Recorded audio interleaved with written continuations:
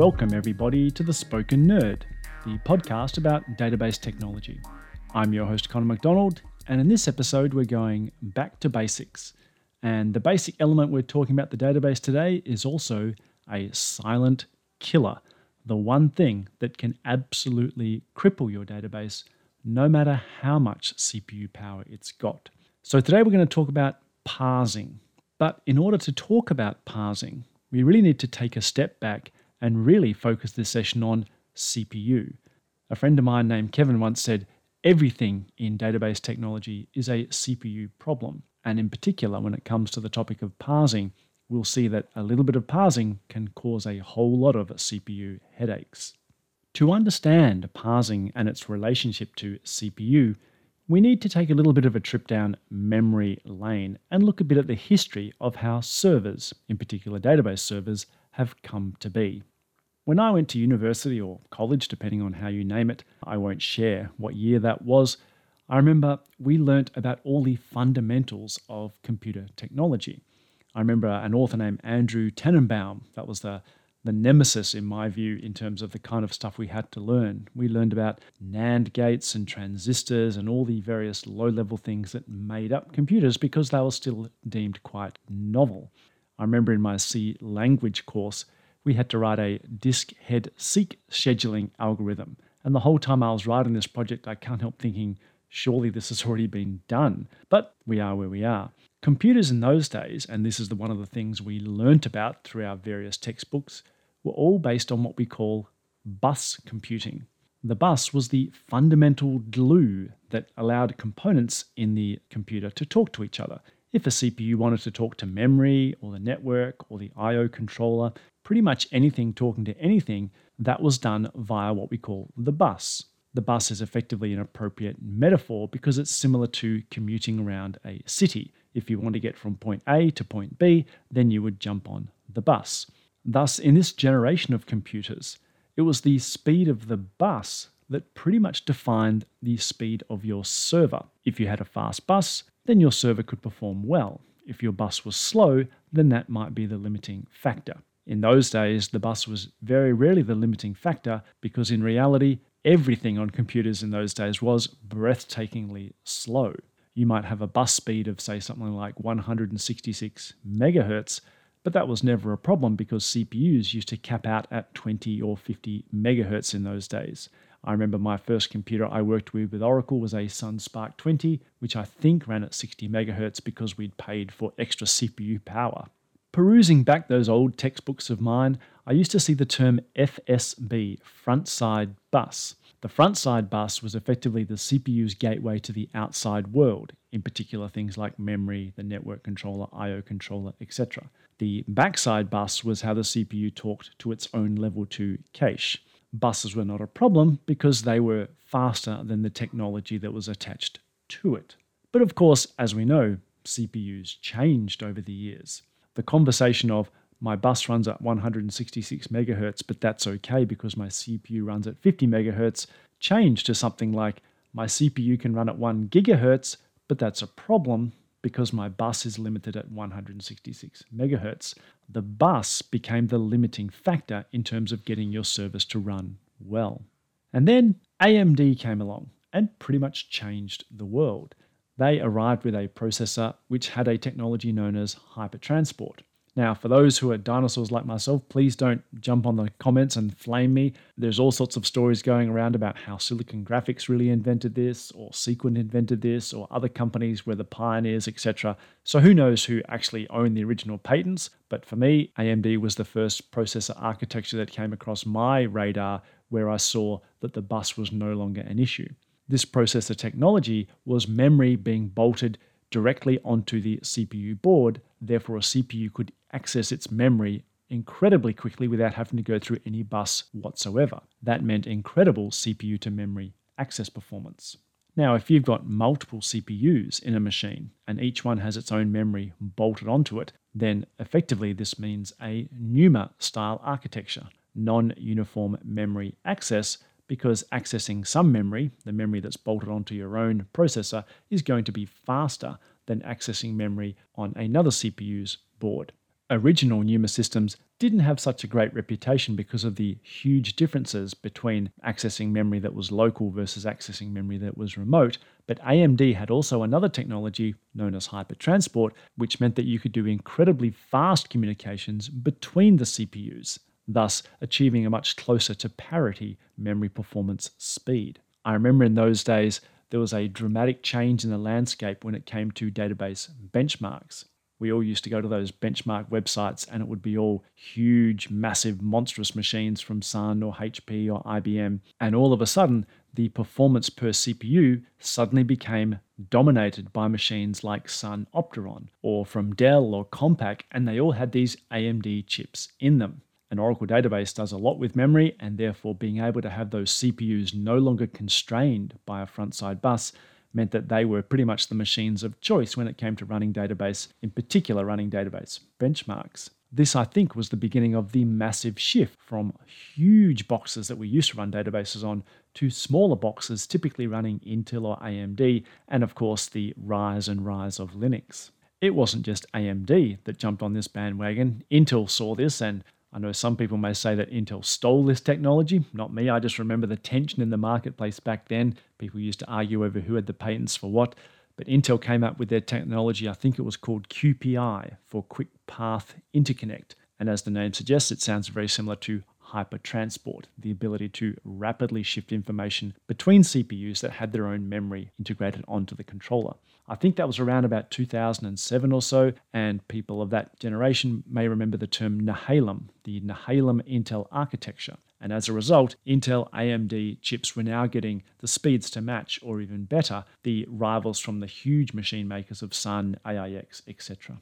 Now, as a DBA or developer or just general listener on this podcast, you're probably at this point saying, oh, who cares about all that junk? I didn't come here for a server hardware history lesson. But let me explain why this is important. And I'll do so by saying I actually feel an enormous amount of empathy, almost pity, for the younger generation who missed what I would deem a golden time for IT professionals when we used to have slow servers. Now, this seems strange, but in those times, you could do an application with beautiful code, really efficient, and wonderful database design, and still not be able to meet the performance needs of the business you're building applications for, because the server hardware simply couldn't do the job. You might be thinking, well, why is this a good thing?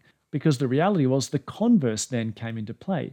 You could do a shoddy design, some crappy code, and when it ran like junk, you could always just wave your hand and say, it's not my fault, it's the problem with the server technology. The advancements in server technology, the introduction of things like hypertransport and QPI and Nehalem and those new architectures meant that that argument has been thrown out the window.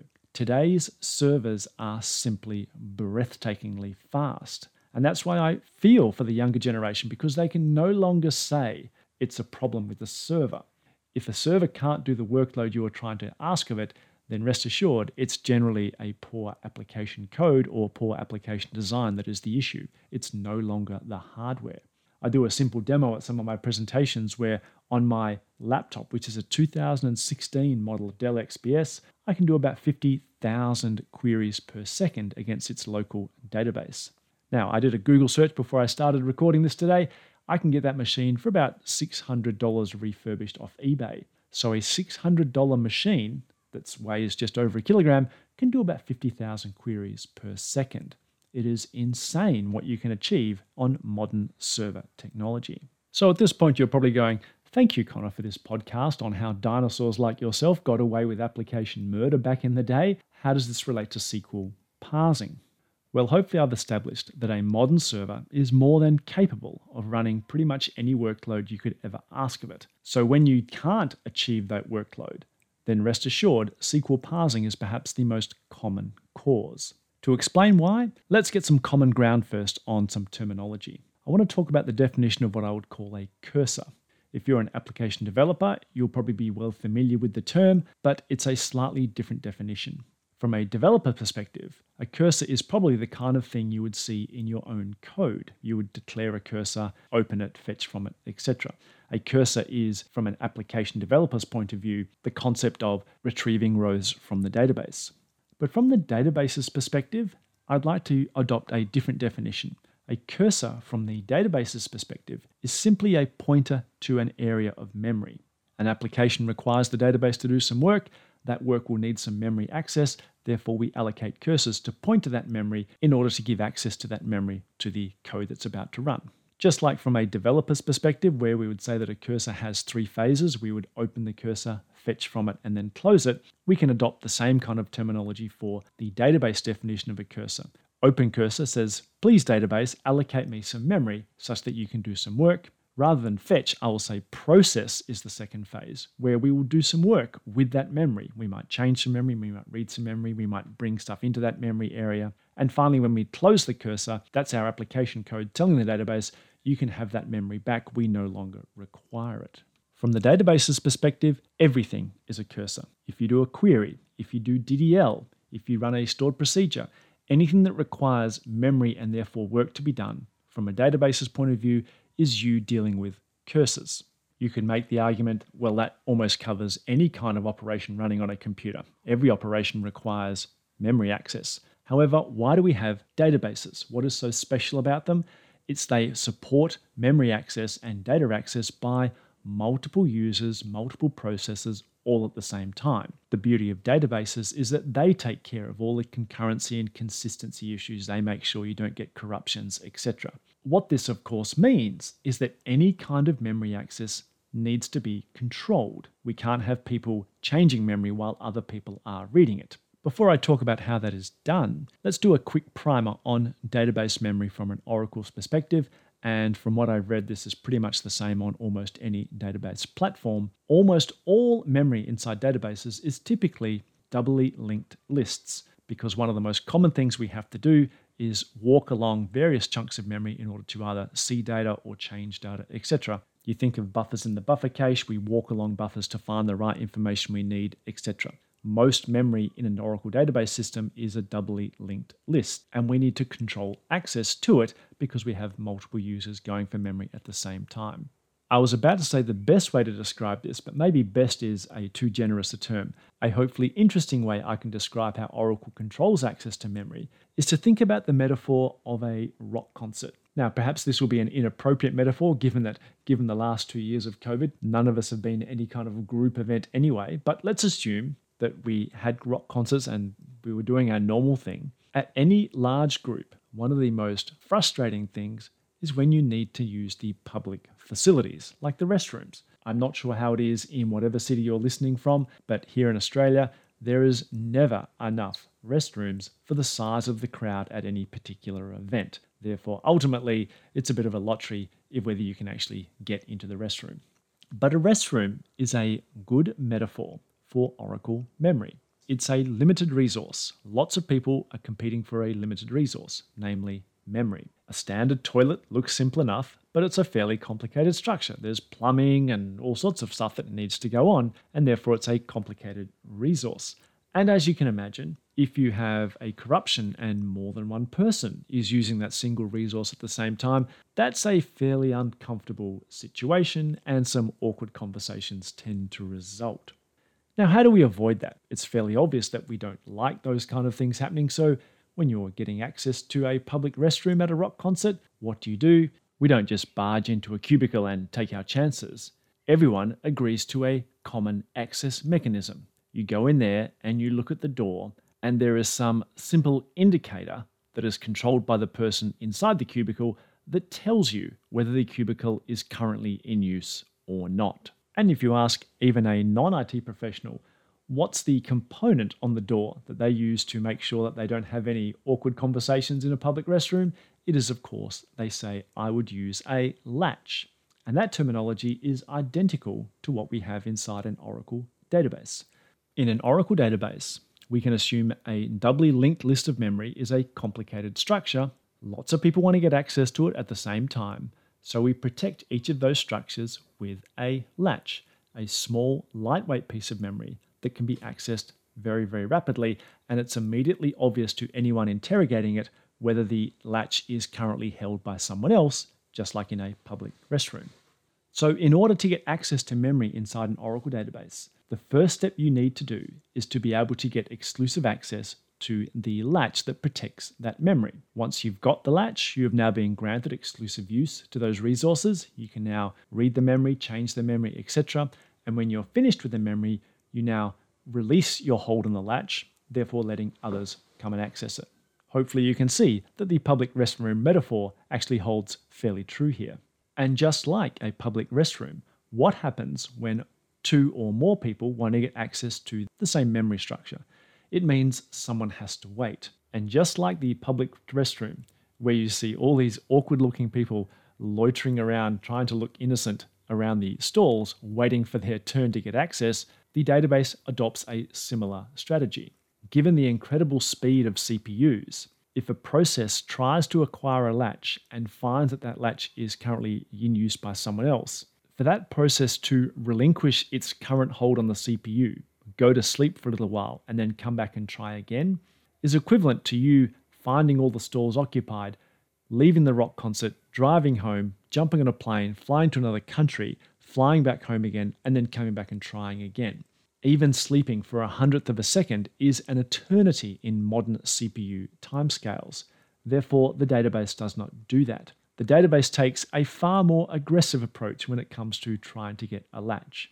If I'm a process and I try to acquire a latch by probing that piece of memory and it is already in use by someone, what do? I try again. And if it's still in use, I try again. In fact, I'll try perhaps thousands of times. Because while I currently have a slice of the CPU, it makes sense for me to continue pounding away at that latch because hopefully, memory access being quite fast, someone else will release that latch and I'll get my turn to grab the latch. If after thousands and thousands of attempts, I still can't get the latch, at that point it's probably time for me to give up the CPU to someone else and I will go to sleep for maybe 1/100th of a second. But I'm hoping that while I'm spinning away trying to get that latch, in one of those thousands of attempts that the other person will release their grip. But if I'm trying to acquire a latch, and in doing so, I'm on the CPU aggressively just going as hard as I can at a single piece of memory, that burns a lot of CPU. The moment I have lots of people competing for the same latch, and only one person has it, I end up with a situation where lots of CPUs are absolutely going flat out, burning away trying to get to a single piece of memory. What that means as an external observer, for example, you as an administrator, is you'll see that lots of your CPUs on your database server are running incredibly hot, and yet at the same time, nothing seems to be getting done because latch contention is hurting CPU, it's hurting concurrency because if one person has the latch, other people can't get it. And let's be honest here, if you are burning CPU, in a modern computing server, whether it's on premises or in the cloud, CPU generally equals money. You pay for the number of CPUs you consume on a database server. So if you're burning lots of CPU and getting nothing done, then that's obviously not a very intelligent return on your investment. So from a server CPU point of view, and from a financial point of view, and a getting things done point of view, having lots of memory contention, therefore lots of latch contention in an Oracle database is perhaps the worst situation to be in. Now let's see what's involved in running a SQL statement, what it takes to parse a SQL statement to run it on the Oracle database. The first phase of any SQL statement being checked is what we call a syntax check. A syntax check is seeing if a SQL statement that you've presented could conceivably be run not just on this database, but any database. For example, if you do select star from employee, but you've spelt from incorrectly, probably the most common typo I do every time I'm typing SQL is I type in FRMO instead of from. That statement fails a syntax check. It will never run on any database, no matter what. Once I've passed the syntax check, then I move on to what we call a semantic check. A semantic check is this SQL is conceivably valid on some database, but is it valid on my database? For example, if I do select star from emp, but I don't have a table called emp, or for example, I don't have privileges on a table called emp, then I can't run that statement on this database. From a syntax point of view, it's perfectly fine, but from a semantic point of view, it is not valid for this particular user on this particular database. Once I've passed that, I move on to perhaps one of the most complicated phases, and that is optimization. Hopefully you've had a listen to the previous podcast episodes where I chatted with Nigel Bayliss, and you've come to an understanding of just how incredibly complicated the optimizer's job is. Therefore, working out the execution plan for a SQL statement is an incredibly complicated thing to do. Once the database has come up with the execution plan, the next phase is what we call row sourcing. And really, that's just a subtle difference to optimization. Optimization is the execution plan. Row sourcing is taking that plan and converting it into the list of, you could think of machine level instructions in order to actually run your query.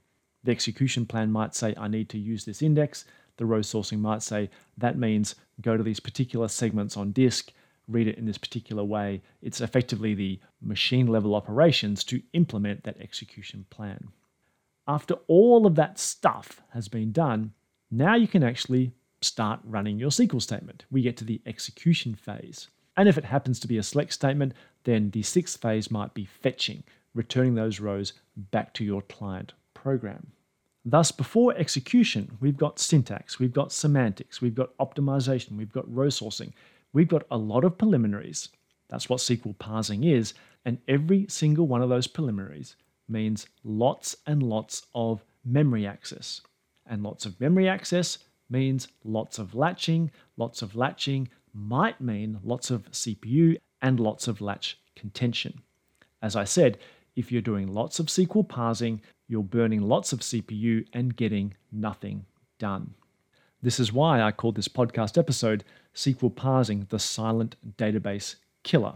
It doesn't matter how fast your CPUs are. It doesn't matter how fast your memory is, because no matter how quick they are, if people are all contending for the same piece of memory, then all those CPUs will be busy achieving very, very little.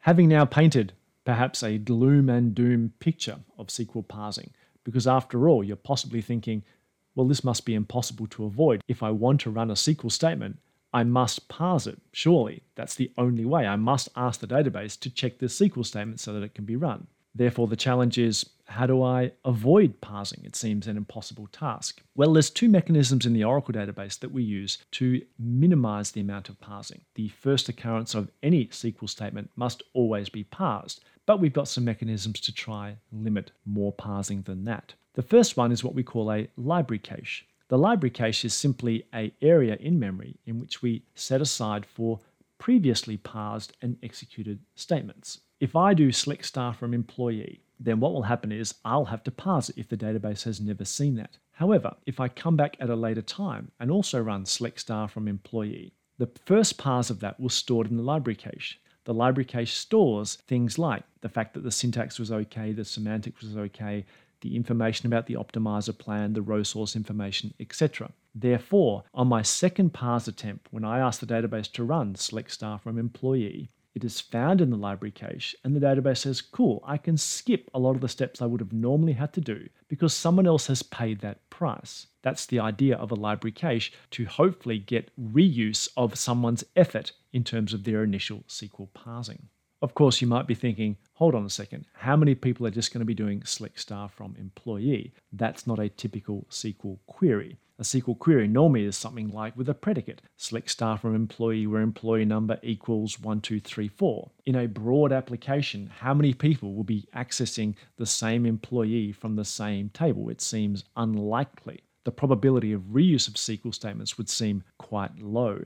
This is where the second mechanism comes in, the concept of what we call binding or placeholders. If I run a query, select star from employee where employee number equals 1234, and someone else runs a query, select star from employee where employee equals 5678, yes, they are different queries. We are looking for different rows in the employee table. But assuming a standard primary key, we could argue that those two queries are very nearly the same. They are looking for a single row, for a single employee, for a provided employee number. The optimizer plan for both those queries is likely to be identical. In fact, everything about those queries is identical except for the value of the employee number thereafter. That offers another opportunity in which we could perhaps take more advantage of the library cache. We could ask the database to parse a representative query. We could say select star from employee where the employee number equals some unknown value at this stage. We ask the database, just parse that and put it in the library cache.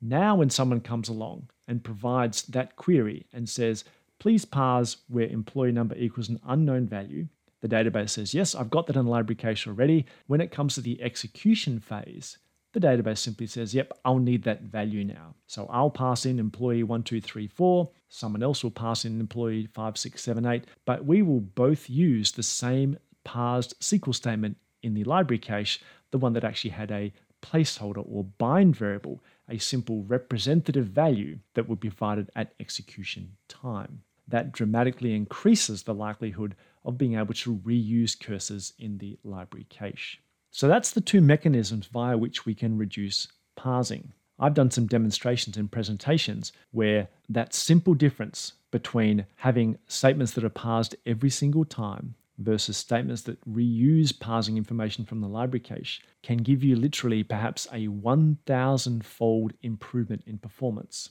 The reason for that is, as we saw, parsing is an incredibly complicated task. Syntax, semantics, optimizer, etc.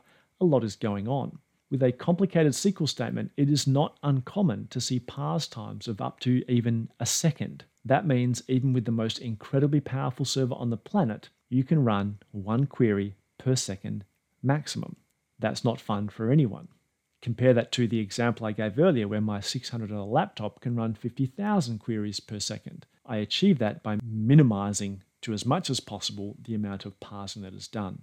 So hopefully that explains the importance of SQL parsing when it comes to the success of your database applications. Any kind of high volume transaction application you're planning on building will live or die on the amount of SQL parsing it does. We have the library cache, we have binding. Those two things are critical to ensure the performance of your applications. And I'll see you on the next episode. Bye for now. Thanks for listening to this podcast. The music credit goes to Zanman from Pixabay Music.